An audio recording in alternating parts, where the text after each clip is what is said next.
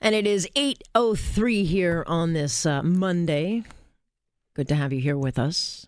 And 129 days, that's all we have had so far of the Ford government. And already it's shuffling its cabinet, among other things that we've learned. Because we did learn on Friday that longtime Conservative MPP Jim Wilson suddenly resigned his post as Minister of Economic Development for what we assumed was addiction issues. And then it came out of nowhere because the minister, as you'll recall, was out with Premier Ford that morning unveiling signs in Sarnia. And that was late Friday night. So we learn over the weekend that Mr. Wilson is, in fact, accused of sexual misconduct by a male staffer. Those are allegations. And I'm told that he's gone to rehab, so we'll wait and find out if there's any more information. But then we learn also at the same time is that a top staffer in the Premier's office has also been let go over allegations of inappropriate text messages. And above and beyond that, Ford has now shuffled his cabinet. So you've got Todd Smith taking over for Jim Wilson, who was one of his top ministers. And then you've got 5 other ministers also being shuffled. Michael Tibolo, who has been shuffled out of community safety and into tourism. Sylvia Jones will step in for that. John Yakabuski out as transport minister. He and Jeff Urich will be swapping ministries, with Yakabuski taking over natural resources. Now, I'm sure the Premier will be asked about this in coming days, but what does this all mean? Let's bring in Jamie Ellerton, who is a political commentator, has worked behind the scenes in politics, who would have an idea of the conversations going on, and now he's a principal over at Canaptus PR. He joins us now. So, Jamie, a very active time, let's just say, at Queen's Park. I don't think we often see a cabinet shuffled in the first 129 days, but shuffled it is, and obviously there was a reason for it. Yeah, I think this news came by surprise. I was at the Monk debate on Friday night when I got the email that was sent to media announcing that Minister Wilson had resigned not only from from cabinet, but also from caucus. And I think if you look at how Premier Ford has reacted and acted in this circumstances, he took the opportunity to do some minor adjustments to the rest of his cabinet to put the best foot forward going forward. I think one of the things that comes out really crystal clear from this is to judge Premier Ford by his actions rather than looking at all of his words. He's taken decisive action and has sent a message to the rest of cabinet and colleagues that he means business and that they need to get to work in implementing the agenda they were elected on.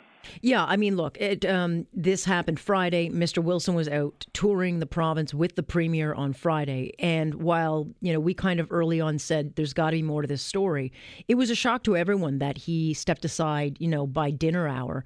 And the bottom line is, I think it would have completely taken the Premier's office by surprise because he would not have been near the Premier had there been some issue brewing, correct? I think that's absolutely correct. If you look at what your colleague Travis Danraj had to report today, this clearly came to the Premier's office. It suggests to me anyways that this came to the Premier's office attention very late in the day because they would not want the Premier in photos with him in a southwestern Ontario tour all day if they had any kind of hunch that this was coming down the tubes. Right. And so, okay, but there's 2 complaints here. You've got the one involving Mr. Wilson, who is now said to be getting some kind of rehabilitation. And then you've got the other complaint against a staffer who's fairly high up in the Premier's office because his job is to deal with issues. And yet here he is, an issue himself, accused of sexting female staff. And so it's a problem. Yeah, if we look at what Travis had to report today, it sounds like both gentlemen resigned upon being presented with the allegations. And I think one of the things that we look at in something like this, it's one thing to kind of hear the moral indignation and the condemnation in these sorts of circumstances, but then it also means there were people that had the courage to come forward with allegations. It's clear that the Premier's office found there was enough substantiation to them to present them to them and to ask for their resignations. And there's also now, of course, the anonymity of those who came forward. It's one thing for people who talk with you all the time, Alex, and do meet on a regular basis to step in front of the migrophone, but it's another for those who spend most of their lives not talking to the media, and to shield them from that sort of circus that would ensue if their identity is to be revealed is something that we want to do as a society as we look at how we've reacted to the Me Too movement. And when people come forward, there needs to be a process in place. the Premier's acted swiftly, and his words in his statement has also shown that he is going to continue to make sure that the workplace is harassment-free, and is backing that up with very swift action. Yeah, and I understand there is some kind of investigation underway as well, but should he have come out and spoken himself to the issue? I think that in the days ahead, obviously Premier Ford is not shy in talking to the media, so I have no doubt that some of your colleagues will be able to put questions to him in the days ahead. And there's also just the speed at which these things develop. We talked about how Minister Wilson was with the Premier all day on Friday, and that this was released in the 7 o'clock hour on Friday night. So there's the kind of first action of kind of remove the problem and address it swiftly. The hindsight being 2020 and looking procedurally and kind of systematically as to what process and what steps you take and who says what and when. I think we can always revisit that, but I think the message that comes clear loud from the Premier in this is that he's not going to tolerate misconduct from his cabinet or from his staff, and those working still in government can expect to have a harassment-free environment to do their jobs. Assuming, however, that there's no drip. I mean, if we hear something else, then this thing, and I don't think the opposition's going to kind of let go of this. I think they'll push it carefully because of there's not a political party that has not been affected by something like this. So I think they'll be cautious. But again, if you kind of have these drips that keep coming out, at some point the narrative will turn to a government in chaos. I think that's fair, and I think they'll also look as to kind of start asking questions as to who knew what when. If you look at kind of crisis communications response times, you look at putting out a statement that shows you are being responsive, and if it looks like there's an attempt at a cover-up, that's not going to pass muster in the public realm, and that's why I think you're going to see the opposition, to your point, hone in on those. The government is looking to ultimately put this issue behind it. Mm-hmm. It's looking to focus on its mandate. The government of Ontario is a large entity. It can walk and chew gum at the same time, so while this HR process and who knows what other processes are involved, we heard Minister MacLeod today say a third-party investigation is underway. So while that's running in parallel, the government still has a government to run. They were elected on a rather activist agenda. The Premier's shown he's willing to take decisive decisions.